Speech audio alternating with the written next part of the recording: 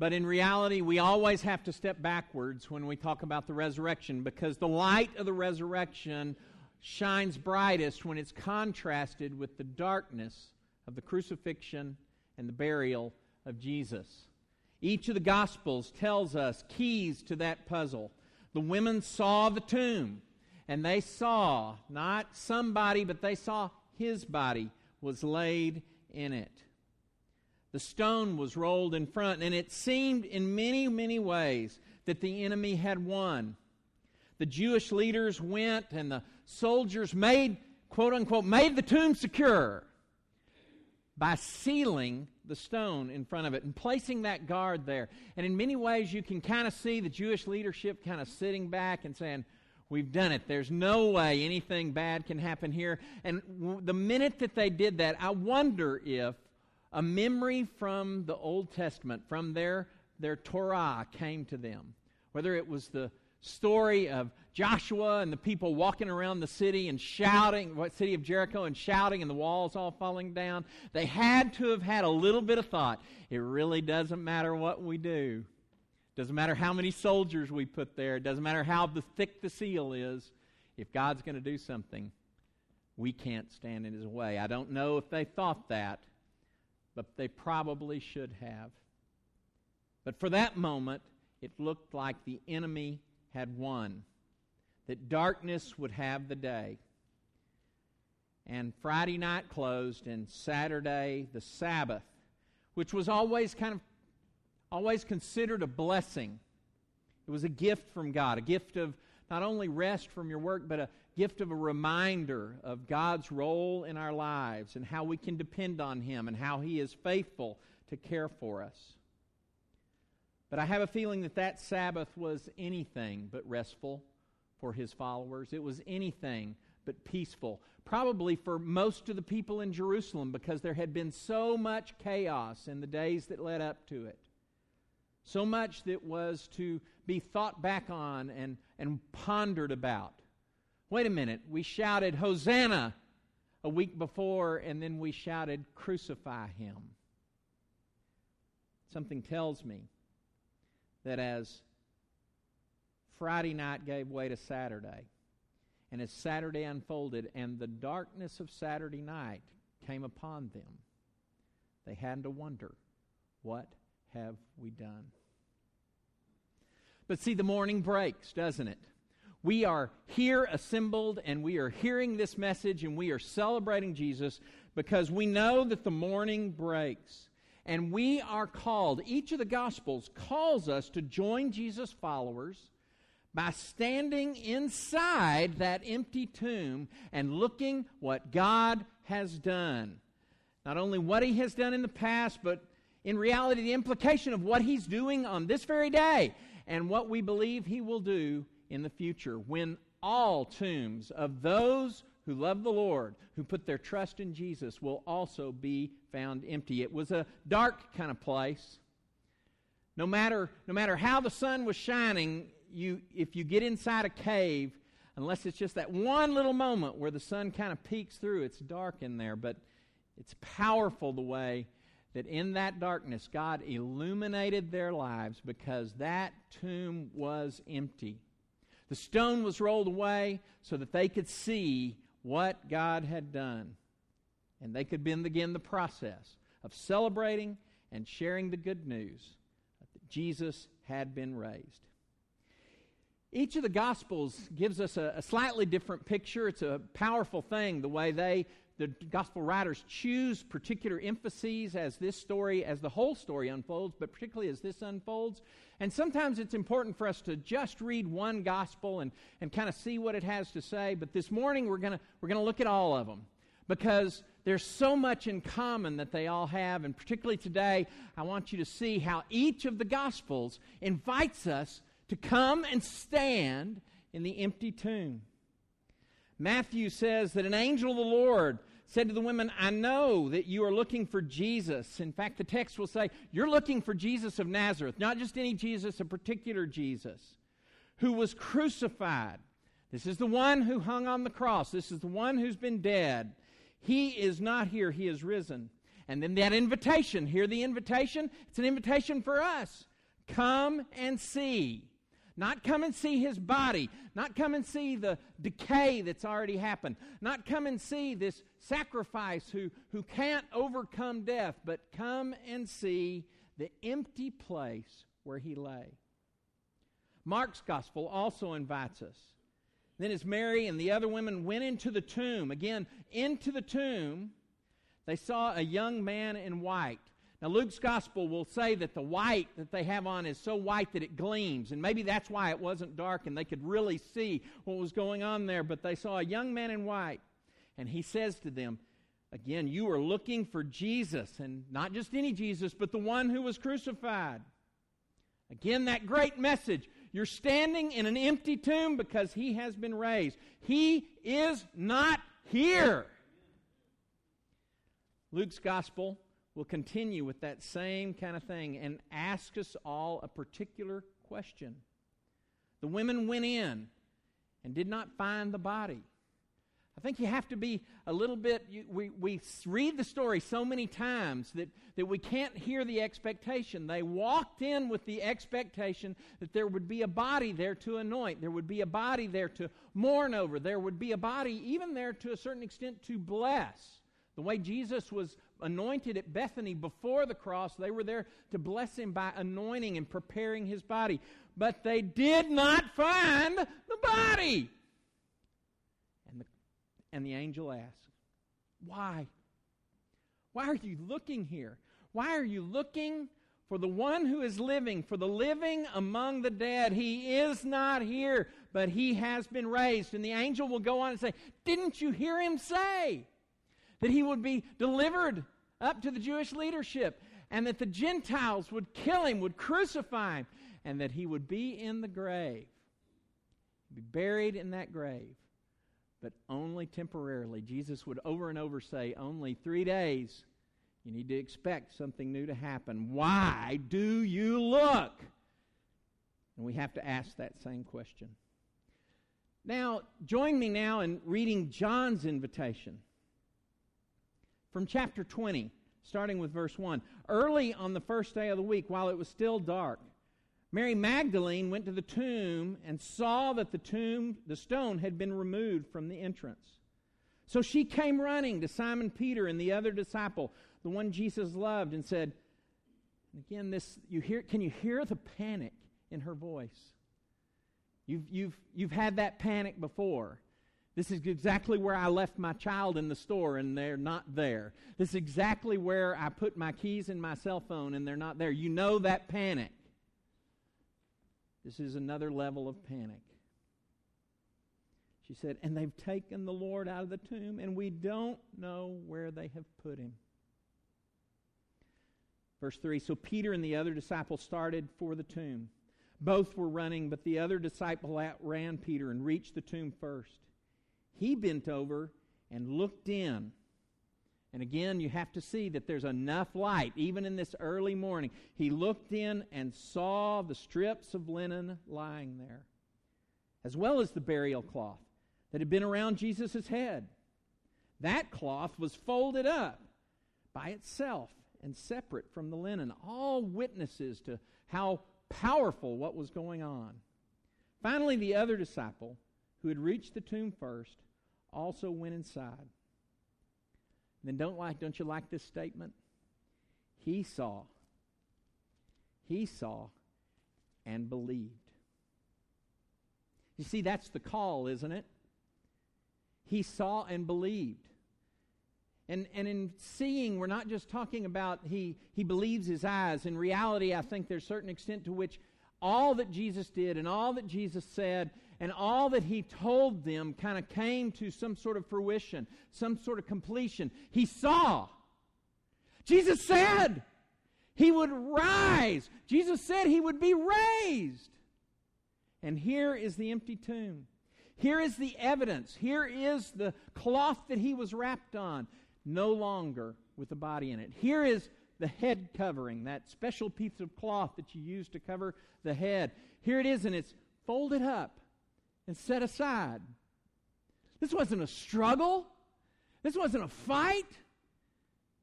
This was a recreation. And just as God spoke at the very beginning of the world and said, darkness, you got to get out of the way because here comes light. God spoke to death and said, you've got to get out of the way because He is coming back. Folds it up, left aside. He saw and he believed. Now, all the pieces didn't come together. The next line in John's Gospel is that they were confused about the prophecies. They were confused about those things. But for John, he didn't have to know all the details. Because John wasn't saying, what have they done with his body? Where did they take him? We can't find him. John believed everything had changed. John was being transformed because he was standing, not in Jesus' tomb, he was standing in the empty tomb. We can join him in that kind of transformation. We too are called to be transformed by standing in the empty tomb. It can transform all of our life. And the invitation today for you is to kind of look at these different elements and ways God wants us to be transformed and think about the way the empty tomb and the resurrection, the fact that Jesus today is alive and well and at the right hand of God, changes the way we look at all our life. Let me mention these four. First of all, we are transformed, it's by standing in the empty tomb, in our relationships, our marriages, and in our families, all of them. These are kind of the place that we sometimes get stuck in our lives. They are the most familiar thing. They are the thing that is nearest to us so often. And we can become people, no matter how good your marriage or your family is, we can get stuck in becoming people who hold on to grudges.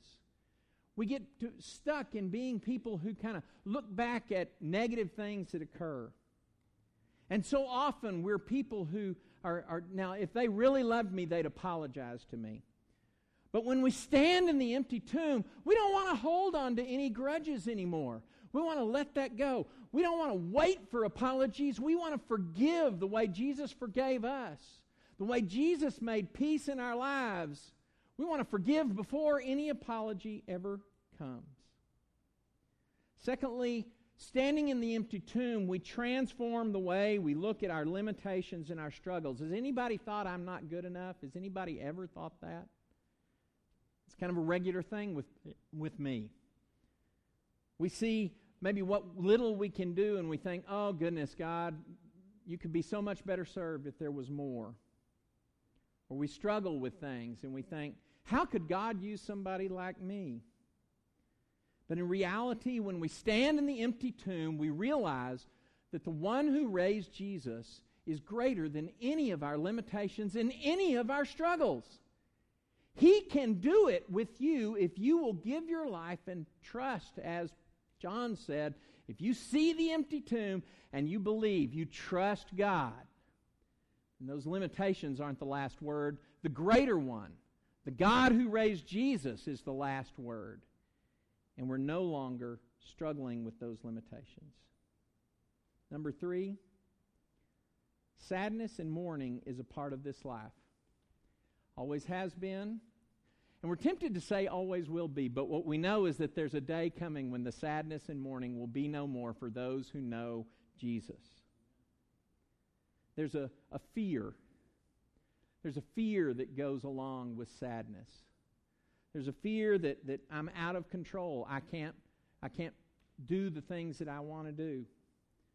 There's a fear because we've lost someone and we're mourning that separation. But that fear, that sadness, that mourning will never be the last word with God. Yes, it is human to mourn, and Jesus mourned. God said it's real to be sad. The Psalms are full of the proclamations of the sad. But what God also wants us to know is that when we stand in the empty tomb, we realize that the sadness in the mourning is not the last word. Church, say amen, please. Finally, our sinfulness has to be transformed by standing in the empty tomb.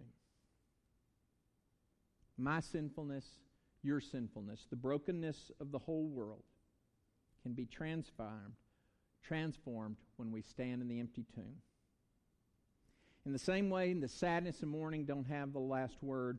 With Jesus, and because of His resurrection, my sinfulness does not have the last word. In fact, God's last word on my sinfulness is forgiven.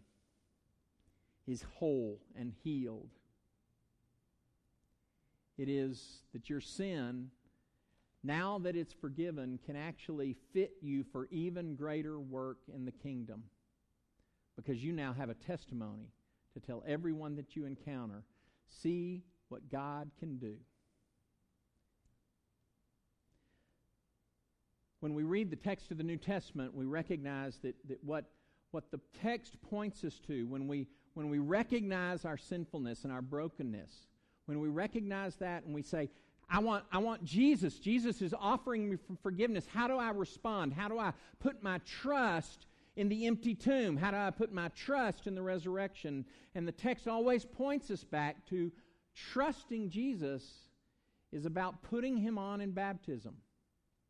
Baptism, Paul will tell us in Romans chapter 6, is this powerful symbol where the individual Christian decides, in the same way that Jesus decided in the garden, said, yes, your will, I am going to go to the cross and lay my life down. Baptism is where the individual person, the broken person, the sinful person, chooses to say, I want that person to die, and we go down into the waters of baptism, but that is not the end of the baptism. Because in addition to the death and the burial, we reenact the resurrection. We reenact the resurrection, and when that person comes up out of the water, they stand in the empty tomb. It was suggested to me just this morning that I might mention to you that no matter where you are, there's probably a pool, or maybe you've got a big enough bathtub. Doesn't matter where it is, it doesn't matter who's doing it.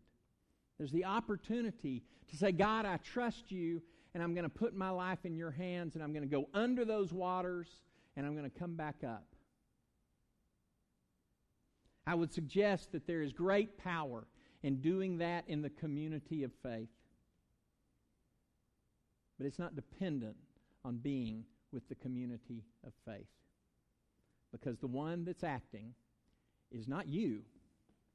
The one that acts in our forgiveness, in our being raised to new life, is the same one that raised Jesus from the dead. So this is our new posture in life, wherever life may take us and whatever we're involved in. How different does COVID-19 look when we stand in the empty tomb? It will not have the last word.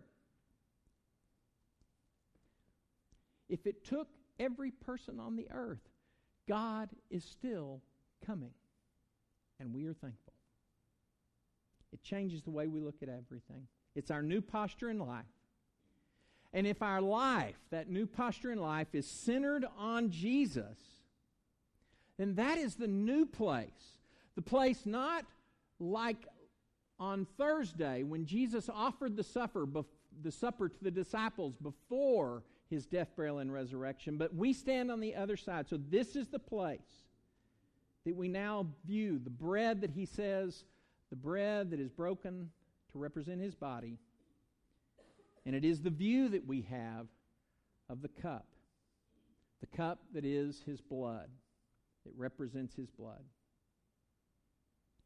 He said, when you take them, I want you to remember me. But see, that's not just a remembering backwards.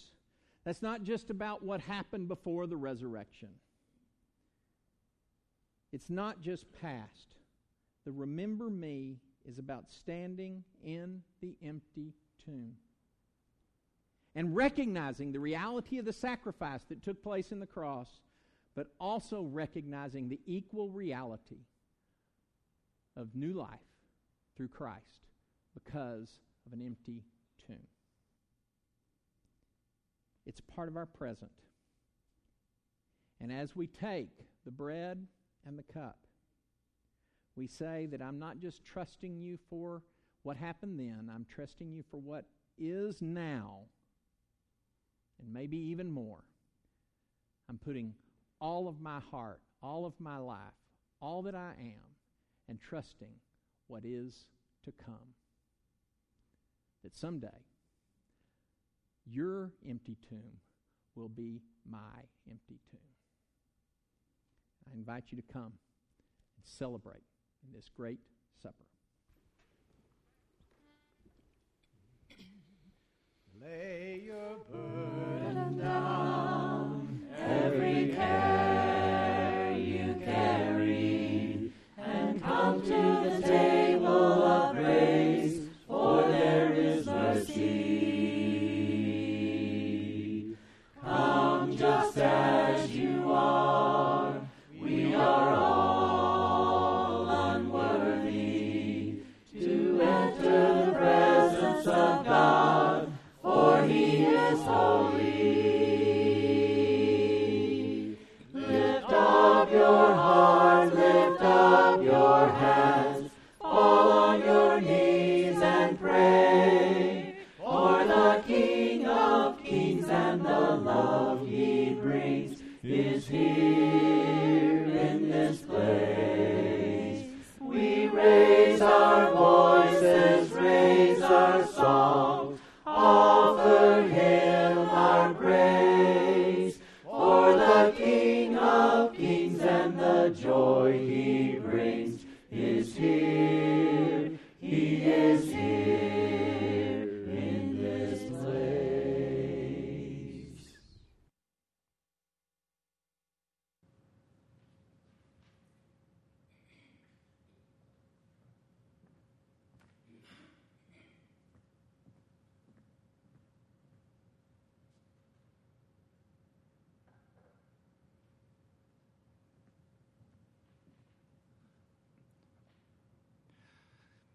Every first day of the week, we take this time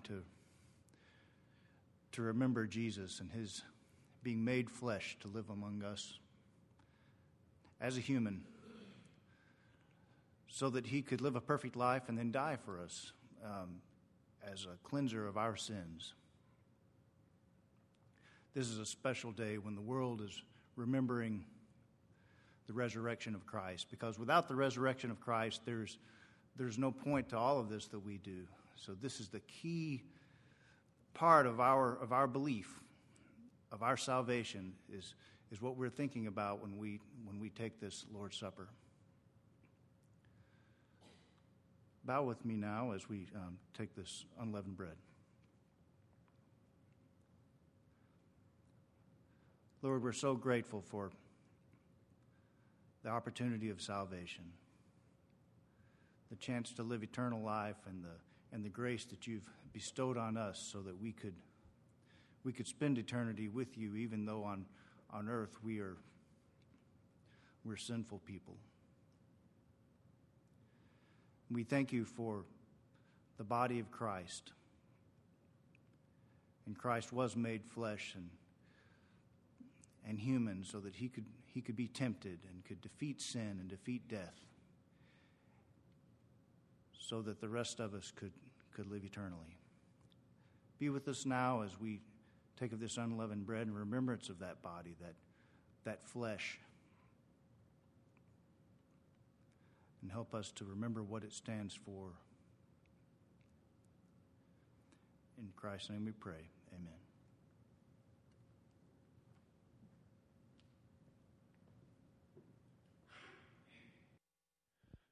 On the evening of that first day of the week, when the disciples were together, with the doors locked for fear of the Jewish leaders, Jesus came and stood among them and said, "Peace be with you." After He said this, He showed them His hands and His side. The disciples were overjoyed when they saw the Lord. Again, Jesus said, "Peace be with you. As the Father has sent me, I am sending you." And with that He breathed on them and said, "Receive the Holy Spirit."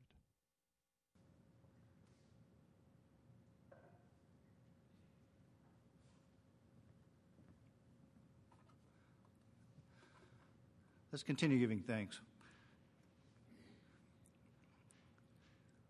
Lord, we are thankful for the remission of our sins. and the ultimate sacrifice that your Son paid so that we could be cleansed. Be with us now as we take this fruit of the vine, in remembrance of his blood that was spilled on the cross after hours and hours of torture and pain. And in the end, you forsook your own Son so that you could save us, and we're so grateful for that, and we know that we could never deserve it, but instead we benefit from your love and your grace. In Christ's name we pray, amen.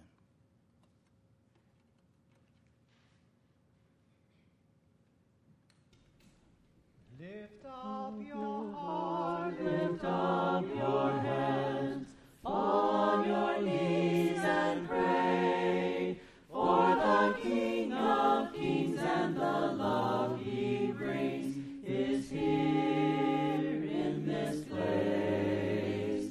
We raise our voices, raise our song, offer him our praise, for the King of Kings and the joy he brings is here. He is here. For the King of Kings and the joy he brings is here. He is here in this place.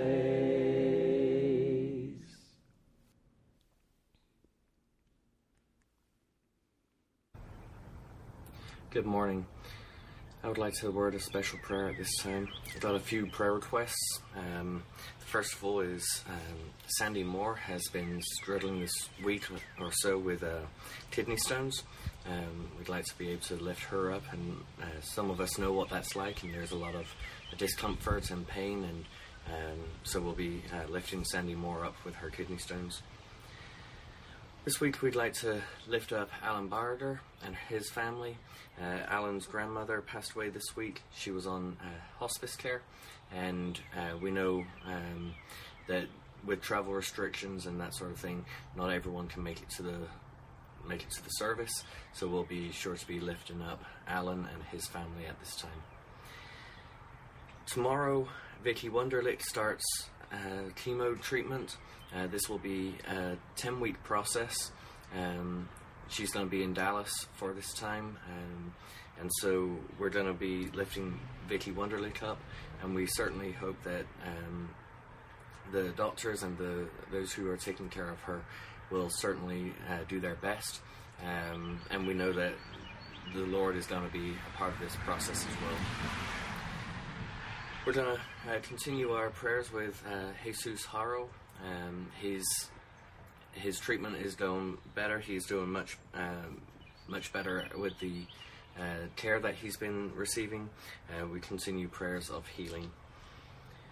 We want to lift up those who are struggling with the sickness of COVID-19. We lift up those who are looking after them. We lift up the doctors and the nurses and all those who are in the medical profession. This week we also want to say a special prayer for those who are working in the grocery stores. We want to lift up our grocery store workers, those who are keeping the shelves clean and filled. We lift up those who are cleaning our carts and getting supplies to us from around the country. I'm going to leave a time of silence so we can take our time to pray for those who are on our hearts and on our minds. Something perhaps a little more private that you haven't been able to share with the church at this time. So let's go to our Father in prayer. Our Father, we want to lift up to you these people that we've mentioned. I want to lift up to you, Father, Sandy Moore, who's having a time with kidney stones. Father, I just pray that you give her the comfort that she needs and let them pass quickly. Father, for Alan Barder and his family, we lift up the whole family as his grandmother passed away and was on hospice. Father, we thank you for those who took care of her. We thank you, Father, for the life that was well lived. We bring her into your presence, and we ask, Father, that you just bless her and Comfort those who are mourning at this time. Father, we again lift up to you Vicky Wonderlick. We praise you that she's able to start her chemo, and we just pray that you give her the strength, give her the comfort, give her your power to get through each of these 10 weeks. As each treatment progresses, we just ask that you clear this cancer out of her and bring her back to full health. Father, we thank you for looking after Jesus Haro. We thank you for blessing him with continually feeling better. We ask that you watch over him and those looking after him. Father, for those who are looking for treatment, those who are looking after sick, those who are in the medical profession, we lift them up to you, and we just thank you for their skills, for their training, and for the advancement of medication and care. And we lift them up, and we just ask that you continue to bless them with the knowledge that is right for the individuals. Father, we lift up before you all those who work in the grocery store, from the management to those who are filling the shelves and everything in between. Father, I want to thank you for those who are cleaning our carts. Thank you, Father, for those who are getting our supplies to us. These are the unsung heroes of this country at this time. Father, I lift them up to you, and I just pray, Father, that you bless those who are working in all departments of every store. Father, we come before you now. We want to give a moment so that each of us can give our personal prayer requests to you and our personal praises.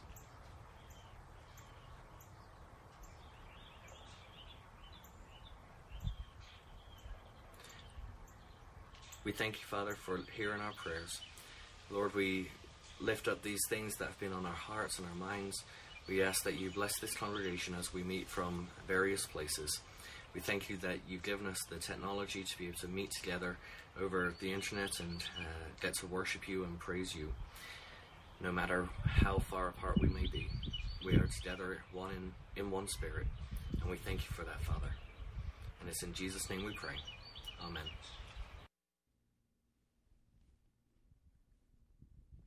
The story is told in all of the Gospels, except John, Matthew, Mark, and Luke. But Luke chapter 5 is where you can find it particularly, of a paralytic, and he can't get to Jesus, and his friends open the roof and drop him in. And Luke, the way Luke tells it is when he sees all this effort, he says, your faith has healed you. Your sins are forgiven. The Pharisees don't like that Jesus said that, and they say, "How you can't do that. That's only God. That's blasphemy." And in this unique way, Jesus takes that moment and captures something that I think is part of what we are today, where we are today. Do you really believe that Jesus can forgive sins? Do you really believe that Jesus can bring wholeness to your life? Do you really believe that if you'll stand there in the empty tomb, things can be different for you? So it's the same word that he gave to the Pharisees. Which is easier? Which is easier, to say that your life can be made whole, or to take a dead person and bring them back to life? Jesus says, which is easier? And they know what's easier is to say, sins are forgiven. And what's hard is to make him get up and walk. And what we know from Luke 5, from the Gospels, is that that's exactly what he did. He took up his mat and he walked home. I hope that you will respond to this invitation, not by taking up a mat, but by leaving behind your sins and saying, I want to walk with Jesus, because he can get it done.